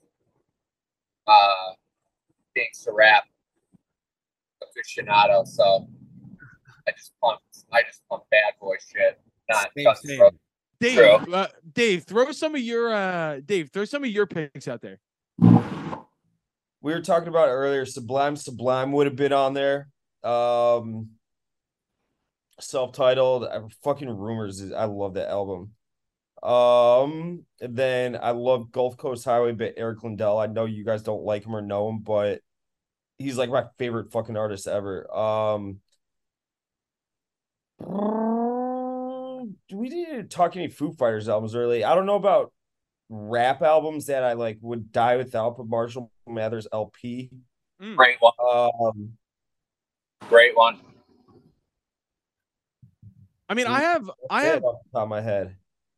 I like I knew Sublime was going to be a pick for you. I had no doubt. Nick, do you have any that you would put on your list? Actually, Yeah. this might be up there with Slightly Stupid. Ooh. Hmm. Nick, go ahead. Throw some of yours out there. I have a couple. I can't believe no one put a Stevie Wonder record on there. My Stevie Wonder choice would either be my favorite is Intervisions, but Songs in the Key of Life has way more songs, right? So I think I'm gonna go with Songs in the Key of Life since I can only have 5 albums for the rest of my life. So you have a bigger selection. Right. Because Intervisions only has like 8 tracks on it, but they're all genius. Also, I was gonna throw Earth, Wind, and Fire on there. Ooh. Because they're my Sorry. what? Go ahead. No, go. I was thinking out loud. Throw Bruised Orange on there for me too by John Prine. Oh hell yeah! Good call. Good call. I thought you John were gonna Prine's say Bruce the Hornsby. man. We love Bruce Hornsby. Yeah. First off, from your 2 picks, I definitely know you were in a horn section because you picked Stevie and you picked Earth, Wind, and Fire. Yeah. What else you got? Okay, how about Huey Lewis and the New Sports? You love Hell yeah! Let's fucking go. cocaine-fueled bands. Hell yeah, dude. Well, just kidding. I like jazz. I'm gonna go with this. My favorite sax player ever is this guy from Chicago named Eddie Harris. He died in the '80s, so I'm gonna throw just one of his records on there. It doesn't matter. I don't know about my 5th one. I'm gonna have to go. I need to hit some hip hop on there, don't I? Yeah. How about Snoop Dogg Doggy Style? Great pick. That's a good call. Very Really? re-listenable album. I think that's part of the thing with this draft too, is the fact that it's got to be something you can listen to forever. Yeah, Like that's what I was forever. thinking of. Did That's you why I hear picked the Snoop- one Stevie. Yeah. Snoop Dogg just got a deal for a biopic. Really? He's getting like his own like Straight Outta Compton, Ray, Walk That's the awesome. Line kind of a Great. movie. I'd watch the shit out of that. He had a very interesting life. You Yeah, know what's wild about him? He's 60. He's only like 50. I know, but he's been so culturally relevant since like '93. Dude, Yeah. he's like, I would say one of the most recognizable faces on the entire planet. Absolutely. And voices. Yep. And voices, yeah, 100%. I'll listen to that guy narrate anything. Dude, the wildlife documentaries of Snoop Dogg narrating like Planet Earth are some of the funniest things I've ever seen in my entire fucking I gotta life. watch those. Yeah. I mean, That's so good. it's between like him, Shaquille O'Neal, and like The Rock, probably for like the most recognizable people on Earth. I honestly Yeah. would say that Donald's on that list for sure. Yeah, that's he true. is. He Yeah, also he has is. he's also on the list for most punchable face. He just Yeah. has a punchable ass face. Well, he's pretty famous. He was president of the United States. You know, that's a, Yeah, that does tend to. Yeah, do we take presidents out? Because I mean, Barry Obama too was probably up there as yeah. well. Presidents probably should. Did I pick 5? I think that's 5. Earth, Wind, and Fire, Stevie Wonder. Yeah. I think What that's Miles 5, Davis yeah. album would you pick? Oh, that's tough, man. I mean, you kind of got to go Kind of Blue. That's his most famous. That's the highest selling jazz record of all time. Still, actually, do you know Really? that? It still sells like I don't remember the number, but even a couple years ago, it was doing like 1 million copies a year. That's the best. But I don't know. I'd walking- probably go with a Coltrane record too. That's the Oh, it's best great for that. walking in the snow record. Like, Yeah, it's the tempos are perfect for it. yeah, Blue and Green is like one of the best. Like, I'm sadly walking around thinking about life records. Yeah, that's a great one. Yeah. All right, well, that's the 5 picks. I don't know. I think Kenny. I think you probably had the best list. I'm not gonna lie. I know. All right, good. I think I agree. Actually, See? Good to know that Kenny knows that he had the best. Dave, you're so tucked in. You're adorable right now. Oh, I'm ready to go, man. As soon as you say peace, I am lights out, throwing on Netflix. All right. Well, we're about to wrap this up anyway. That was our picks for the 5 records that you listen to for the rest of your life and nothing else. We're gonna wrap it up. We'll wrap it up with the interview we did with Cannons last week for Barstool Backstage. You can find that on YouTube right now, but we're gonna put it on our RSS feed right now too. Nick, what do you have going on, man? What's the next thing you have coming up? I'm actually heading to Indy next weekend. I'm going to do a date with Andy, and then I'm going to play with my solo project. So a couple shows in Indy next weekend. Yep. Now that's Nick Gerlach's cult, right? Yep.com. So why I have a cult? I just think it's a good way to market yourself, just to start a cult. You know what I mean? It's not really a religion. It's more of like a marketing platform. I got like all kinds of stuff on there, a live album. I got a blog. I have trivia stuff on there. I do trivia too. Do you consider yourself the David Koresh of your cult? Yeah, I'm the leader, right? Yeah. So yeah, I'm not quite as psycho, but close. You're getting there. Like, do you have bastard children with female No. ball. I'm trying not to have kids. That's the only difference. Are you succeeding so far? Because Kenny Yeah. failed. Oh yeah. Well, I think he might have succeeded. It depends on your intent. Yeah. Your economic, I respect that. Kenny, you succeeded big time, dude. You had 2. Dude, one and done. Over. Finished. Are It's a you great- done? Got Michael Phelps 3 sperm. months into newborn twins, you ask me, Yeah. yes, I'm done. Maybe in 2 years I might change my mind. I don't know, but right now, there's no shot, dude. Did you snip yourself? Huh? Did you snip yourself? No, not yet. Jesus, it's only been 3 months. The first week the kids are home, you're like, yep, this is it. I'm done. I'm out. Come right Right. back. All right. Well, that's this week's episode. We'll go into our interview with Cannons to end this. Dave, anything else for me? Fuck Dave. off. Dave, what are you watching on Netflix? I'm curious. I haven't decided yet. I would like actually this is something we need to have a discussion about briefly. I started watching The Watcher, very popular show on Netflix right now. I watched one episode. It was the biggest piece of shit I've ever put on my TV screen. You're the type I of person agree. who only gives a show one episode. Hot. It starts hot. It goes off a cliff though. Pretty Dude, boring. It is the worst acting I've ever seen in my entire life. I Damn. swear to God. It's like a joke how bad it is. You're the Worse first than person to Kristen say Stewart? that I've Yeah, heard. I know. I know. Well, no, I did tweet it out, and many people agreed with me on this one. I thought it was going to be one of my hot takes. He just has higher taste than us. Yeah, I that's do. what it is. Yeah. That's what it He's is. like, if Daniel Day-Lewis isn't in my Netflix TV, I don't want to watch it. No, but see, here's the thing. Like, have you guys ever seen Banshee? Yes. It's dude, so that show is similar. It's fucking horrific, but I could not put that show down. It was Well, Tits in that, isn't there? wildly entertaining. Yeah, isn't there boobies in that show? Oh, Lots of- and like the hottest tits on earth. Yeah, so there you go. You left that part out. But dude, Dante, you're not listening to me. You're perpetuating stereotypes, and I don't appreciate it. It's a TV show about a Jewish or an Amish mobster. That sounds fun. And a dude who is stealing the identity of a dead sheriff in this town, and they like are at a turf war with each other. I'm down. That sounds I would- awesome. Yeah, I'm trying to watch the Amish just go ham. Dude, watch it and you'll be amazed at how both simultaneously bad and awesome it is. Can I ask you a stupid- Gunspringer, baby. Can I ask you a question? Can Amish people use guns? I think it's just no electricity, right?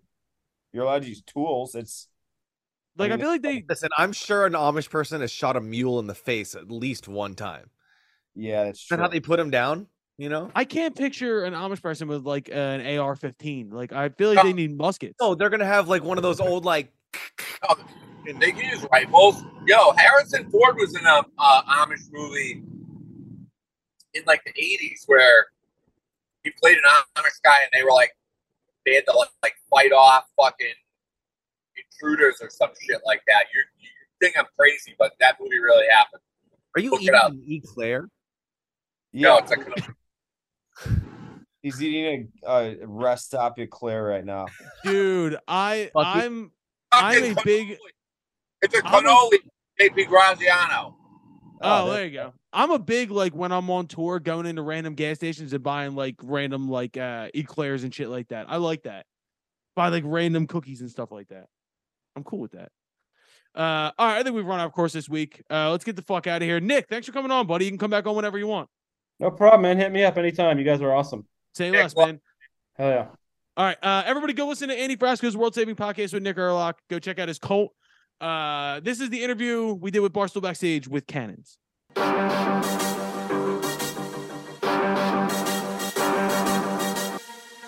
All right, what's up? It's Dante with Barstool Backstage here with my co-host Colin. We are at the world famous Brooklyn Mirage again with a band I am so pumped to be interviewing. I've been looking forward to this moment for I think almost 2 years now. It is Cannons. Woo! Hey. Woo! How are you guys? Great. Thanks for having Wonderful. us. Yep. Yeah. I wanted to say where you guys hail from, but I'm not sure. Where are you guys from? We're from California. All The of guys grew up in California. And then you're from Florida. So it's funny because we were mentioning Kenny Carkeet, who is one of our co-hosts as well. who's also a Florida to LA transplant. Yeah. My first question too, because I think one of the big things I want to like talk about here is we talk a lot about grinder bands that have put the time in. It wasn't an overnight thing. You guys are like the quintessential grinder band that put the time in and it finally happened. Like, how did you guys meet originally? Thank you. I mean, that sounds good to hear that we're a grinder band because we put in a lot of work and feels like it's finally been paying off. Yeah. So originally, Paul and Ryan grew up together on the same street, and they started playing music together when they were about how old? It was like in our early teens, Nice. 12 or 13. Wow. That's when we first got instruments, at least. Were you guys like alt band, emo Yeah. band? He's got Little two, everything, yeah. two older brothers, and I think his dad's dream was for like the Davis family to be a Davis family band, The but Davis Four. his two other brothers can't play instruments, and they gave up, and Paul So continued you with just like filled in the stead, right? You were the extra brother. it. Yeah. He's pretty much a Yeah. fourth brother to me. Nice. Did you guys go through an emo phase? Be honest with me. Yeah. Yeah, absolutely. Well, like I guess Coheed was a big band for me. Like I don't know, Hell if you consider that yeah. emo, but I kind of do. Yeah. It's Hell emo, yeah. emo adjacent at least. Okay, so how did Michelle come into the picture? So I moved to Los Angeles from Florida. I needed a change of pace, and I wanted to go somewhere new and exciting. But I was a very shy person, so it took me a long time to meet people. And the first place I went to was Craigslist. As find we a do. band. As we do. Yeah, at the time it was normal to look for bandmates on Craigslist, I think. So I That's made a awesome. post. Did you have any bad Craigslist experience, or were these guys your first Craigslist find? They were the first guys that I met up with after I made that post. Wow. So I did get a lot of emails, and I was hopeless. Like, What did you? All right, I was gonna ask, but you just answered. I was gonna ask, did you answer a post or did you solicit? What did you ask for? Were you like, I'm looking for backing? So I had secretly been like working on music on my own, but I didn't have any like completed songs that I was proud of, and I felt like I really needed to. I really wanted to start a band. Like I didn't want to do anything solo because I just figured it would be really fun to grow with people, you know. So I wanted a band, and I made a post. It was a picture of myself and a list of other artists and bands that inspired me and that I like to listen to, and SoundCloud link, I believe. And Ryan had been searching for a couch that day. I'm just kidding. Not a couch. we ended up with. It's like, yeah, I'm down to be in the band, but also We can can get I robbed, live dude. with you? Yeah. So I made that post, and then if you want to take it from there. And then Paul and I started writing a few songs, and we needed a singer because we can't sing. So I hit up Craigslist because it was a thing back in the day for artists to go on Craigslist. I didn't know about the Craigslist killer until this one interview that we actually had. Yeah. The city of the Craigslist killer. Yeah, so we were doing an interview, and I don't know if I like made a joke about it or something, but she was like, "You know, the Craigslist killer is from this city." And I was like, I didn't. I honestly didn't. Yeah, you walked in like, I'm not the Craigslist killer. Yeah. She's like, no, but for real, he's here though. Like, Yeah. let's be calm about this. But yeah, I was searching for, like, sometimes you just type in specific artists and see if they come up. And this one artist, Trust, that I put in came up, and it's a pretty obscure band, and she was into him, and I was into him, and then I found her. All right, that fascinates the hell out of me. So you rattled off a list of artists that you said inspired you. Who else? I mean, this is years ago. Who else do you remember being on that list? I have no idea. Can you remember? Come on. I would don't. This is probably the knife. mythology. I would Oh, imagine. yeah, I loved The Knife. So I'm sure I put The Knife. Great. And, I can't remember. Taking Back Sunday, No, I didn't. Thursday, Not at the time. Atreyu. That would No, have been just my kidding. Cannibal Craigslist. Corpse. Cannibal Corpse. Cannibal You Corpse know, was just definitely on Insane there. Clown Posse. It's hard for me to believe this is what came out, dude. But no, I think what's like big for me, right? So I am in a grinder band. I am one of those musicians who's grown with the same people, and I understand that process of like coming up together and fighting through the woes and all this stuff. And you guys fought through it, and you did. He started in 2013, and then COVID happens. And you have to think in your head, I know a lot of us did, like, well, fuck, I guess I have to get a job. And then Netflix comes along. Can you please explain to me the process of Fire for You coming out, and then a year goes by, and then all of a sudden this opportunity comes along and things change. Like, what happened with that? So it was an experience that I do feel like it took a long time to set in. It felt very surreal. We released Fire for You in 2019, and we had the same amount of buzz that we've had for a band that has never been able to afford to tour, or and we're all working full-time jobs, so you can only do so much. You know what I mean?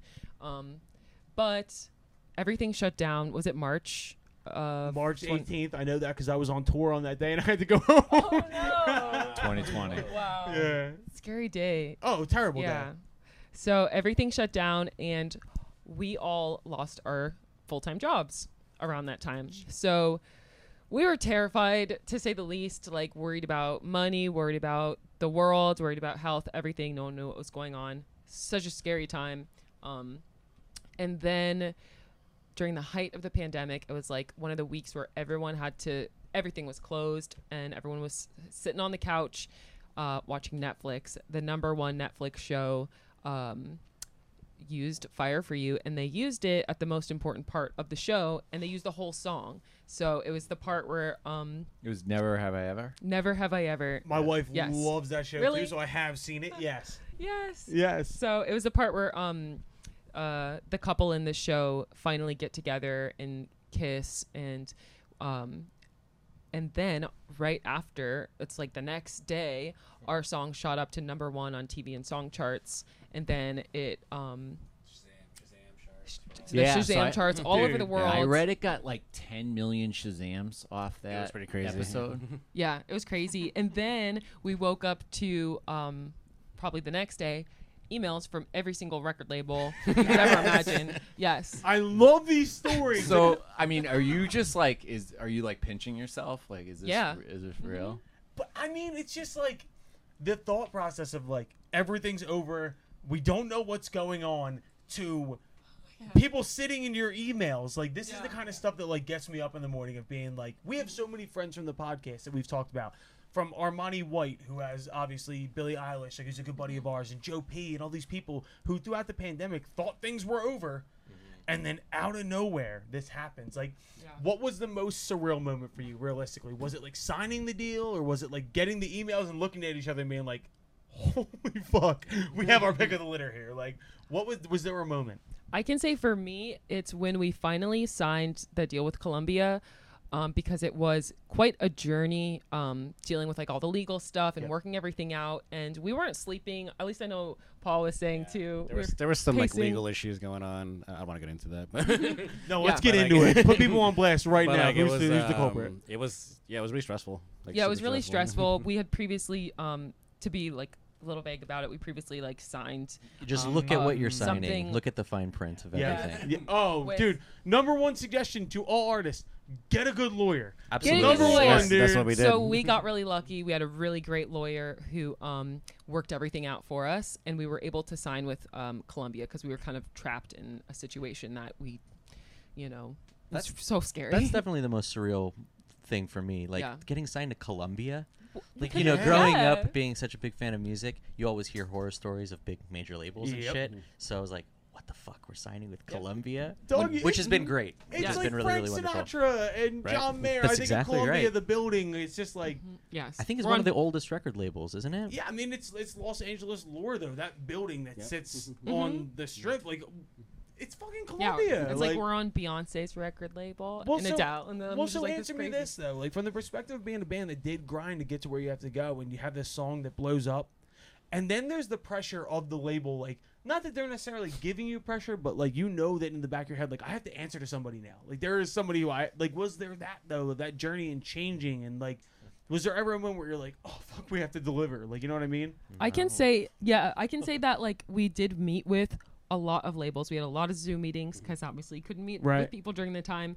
But when we met with the A&R from Columbia, this woman named Emmy, she had been a fan of ours since 2014. So she said she'd been rooting for a spike or something to happen with Canon so that she would be able to sign us. So so we felt at home right away talking with her and the rest of the team, and they've been so supportive in a way that in our minds, like Ryan said, we thought major record label would be trying to like mold you into something, but they give us the creative freedom that I feel like is incredible, and we're just like, we want to do this, and like they've supported us to tour and release the music that we want to release in the way that we want to release it, and do everything that is, I don't know, it's that I couldn't have even dreamed about. I always say we get so little notes from the label. It's almost concerning. Yeah, it's like in sports, and they say like, if the coach isn't on you, then you're kind of worried because you're like, he doesn't care. You know what I mean? No, Like, honestly, they just like what we do, and they're just like, yeah, They just trust. do what you guys do. Yeah. We trust, and like, Well, that's my favorite thing about you guys is after obviously hearing Fire for You and going on your Spotify and listening to all your stuff, it's so hard to put your sound into a box. I mean, you guys are part, alternative, part electronic, part disco even. Like, it has just this great sound to it. I mean, how would you guys categorize that sound? We actually have a new way to define it. oh, let's go. We do. Yeah, it's dream music for the people. Dream music for the people. Yes. So we had our first interview with Grease today, and that's what the person that country. interviewed. Yes. Dude, the country hit you up? I love it. the president of Reach. I love it. Hit us up. Sick, bro. But that's how they described our music this morning. I love so, yeah, dream music for the people. If And I we were go to- just like, we'll take it. Yeah, if I go to Greece, that is exactly the first thing I'm asking. Like, you got any dream music for the people? And they're like, fuck, you heard the cannons, dude? This shit is banging. But no, like me and Dante were talking about this a lot earlier, but like, it just fucking warms my heart to see a band that I know put the work in. Because you see so much shit that is Thank fly you. by night. I really You know what I'm appreciate talking that. about? Thank Like, you. This is something that me, like, I know this guy specifically has been diehard. Like, I remember him sending me the screenshot of his dashboard in his car, being like, have you heard this shit? And we're on the group chat with all the guys on the podcast, and I'm like, yes, dude, it's fire, right? What He's song like, was it that? It was You can- fire. It was fire for for you, Then, yeah. But then after I started listening to your stuff, like the first time I heard Bad Dream, I was like, wow, these guys aren't just one hit wonders. These guys are fucking for real. Like, that song is unbelievable. I mean, I'm really curious about, so you signed the deal, you dropped your latest album, was it when? March of this year? April or something? April of this year. Bad Dream was on there. Did you guys just have a bunch of stuff in the can that you were sitting on for years? Did you rework that stuff? Did you come up with new stuff? I mean, how did that album come about? A little of both, I would say. We had a couple songs like we were sitting on, just waiting for another album, or just we were always just working on music. No matter, we're not always working on an album. We just work on music and see. So that's what like, happens. that's what really interests me. Like, what's your guys' like workflow? Like, how are you? Well, That's a great goddamn question. Yeah. I would say that at least they can't stop sending me tracks. So even when I'm like, I love it. I love it. I love when that. I'm like, yeah, when I'm like, okay, like I need to take like a little mental break to refill my well or something, they'll keep sending like really awesome tracks, and I can't take a break, and I want to write on everything. So we'll just continue working on things that we feel inspired by until it's finished, or move on to something else. Or Cherish that though, because there will be a moment at some point where you're like, I got nothing, and they're like, I got nothing, and it's like, fuck. yeah, at this point, there's so much. Like we have been on 4 tours this year since this time last year, and and then all these festivals in between, and we've only had like maybe like a full like week or 2 at home, but we already have like 20 something songs for the next album. Hell And we yeah. just released that. Are you recording them on the I'm bus? sure there's more. Be honest with me, are you recording them on the bus? We did one track last tour. It's hard though. Dude. Yeah, it's hard to not wake up at like 2 in the afternoon. Yeah. on tours. We're talking to Road Warriors here because I know this game. I know Dante knows this game too. Like, I don't want to fucking wake up, dude. I want to sleep as long as I can before I get to the venue. I know that game. Yes, Naps. we take lots of naps. Well, let me ask you this, because I mean, getting your big bump during COVID is like this thing where it's like we've worked and done these shitty tours and played all these shows. The world shuts down. Now we have our opportunity. We got to wait for the world to open back up. Has there been a moment since the world has opened back up that you guys have been on the road, that you stood on the stage, looked at each other, and you were just like, holy fuck, we did this. Like we are really here. Like Every night. Yeah. every night, dude. I would think Lollapalooza was the Yeah, one. Like, Oh, So that was our first show once the world opened back up. Was Lollapalooza, and previously the main before stages. the main stage. Shut Yes, the on the fuck main up, stage. I was there. That's where I live. I saw Really? you guys crushed yeah, it. Dante was Thank you. creepily on the side of the stage, just staring like this. I love it. Like, it was- I knew you looked familiar. So- No, you guys crushed it. I was so happy and Thank Thank you. you. yeah, no, it That- was great. It was great seeing you guys on a big stage like that. Yeah, that was after playing for maybe 300 people, Before, but yeah, also COVID. not playing for like a year and a half. So we were just tell me that Little first- nerve wracking. Yeah, Yeah, tell me very that much. first show back. Like, no matter how many shows you played, that first show back, you're like, can I still do this? Like, I mean, what is I this? legit had a panic attack. I think. Dude, me too. All right, so I'll tell you this on the podcast we talked about this. Our first big headline back for my band. We like I knew it was sold out, but I still had recurring dreams where every night I would wake up and it would be me on stage by myself, and the promoter behind me going, "Where is everybody?" I legit was having reoccurring panic attack dreams of being like, "Nobody's gonna show up, dude." On the flight to Chicago, I was like, so in my head, I was like, what are the first chords to our song Baby? I was like, I honestly don't know. I really couldn't. Yeah, I had a nightmare before Lollapalooza that I went on stage and then I like got stuck to the stage. I couldn't get up. Like I was just like laying on the I'm not ground. crazy. I fucking So- told you I wasn't crazy, dude. But once we got out there, this weird thing happened and all of my like nerves and fears went away because it was like, oh well, I'm already up here, and it kind of felt like after you just jumped off a cliff or whatever, when you just like accept it and you go with it. It's So- like jumping out of an airplane. I get nervous Yeah. every night still. It's not until like the third or fourth song I'm like, okay, this is fine. Yep. Fucking relax. That's Good though. Yeah. That means you're feeling it. Yeah. You It know, means you care. You're in the moment. Yeah. What do your guys' families think about everything? Super proud. Yeah. Obviously, Yeah, my but are dad. they like My dad's super supportive. He drives us all to the airport. Nice. Picks us up at the adorable. airport. And my mom is like a super fan. When we played in Florida, she baked the guys a bunch of pies, banana Nice. cream. Yeah. Right? She's a super fan. She's in the front Nice. row, and she's like, "I'm the mom." I think my mom's side of the family might think we're like more like rock star than we actually Oh, are. yeah. Like, oh yeah, get me tickets to this I can't and that. believe you I'm like, made it. It's like, oh well, you know. I can pay my rent now. That's Yeah, there you go. exactly. I mean, that's the biggest part of the game, isn't it? 100%. That's Yeah. awesome. I 100. feel bad we took up so much of your guys' time. You No, got to it's go on. been a But blast. one No, this is thing fun. that a lot of artists we interview, we like to ask because people out there that watch and listen love to learn. Especially, a group like you guys who, Colin said, who work so hard to get where you guys are. And not that you guys are anywhere near, the levels you're going to reach. But if you could give either yourselves, 10 years ago some advice, or that group that was where you guys were before your break, what would it be? I would say to trust your gut and just continue to trust that feeling inside of you that what you're doing is coming from the right place and that you love what you're doing, and that's all. If you love 'Cause- what you're doing, Yeah. that's all that fucking matters. 'Cause, right? like, Make music that You- you would listen to yourself. You know what I Yeah. mean? Like that you would go to a store and like I would pick that out from the shelf.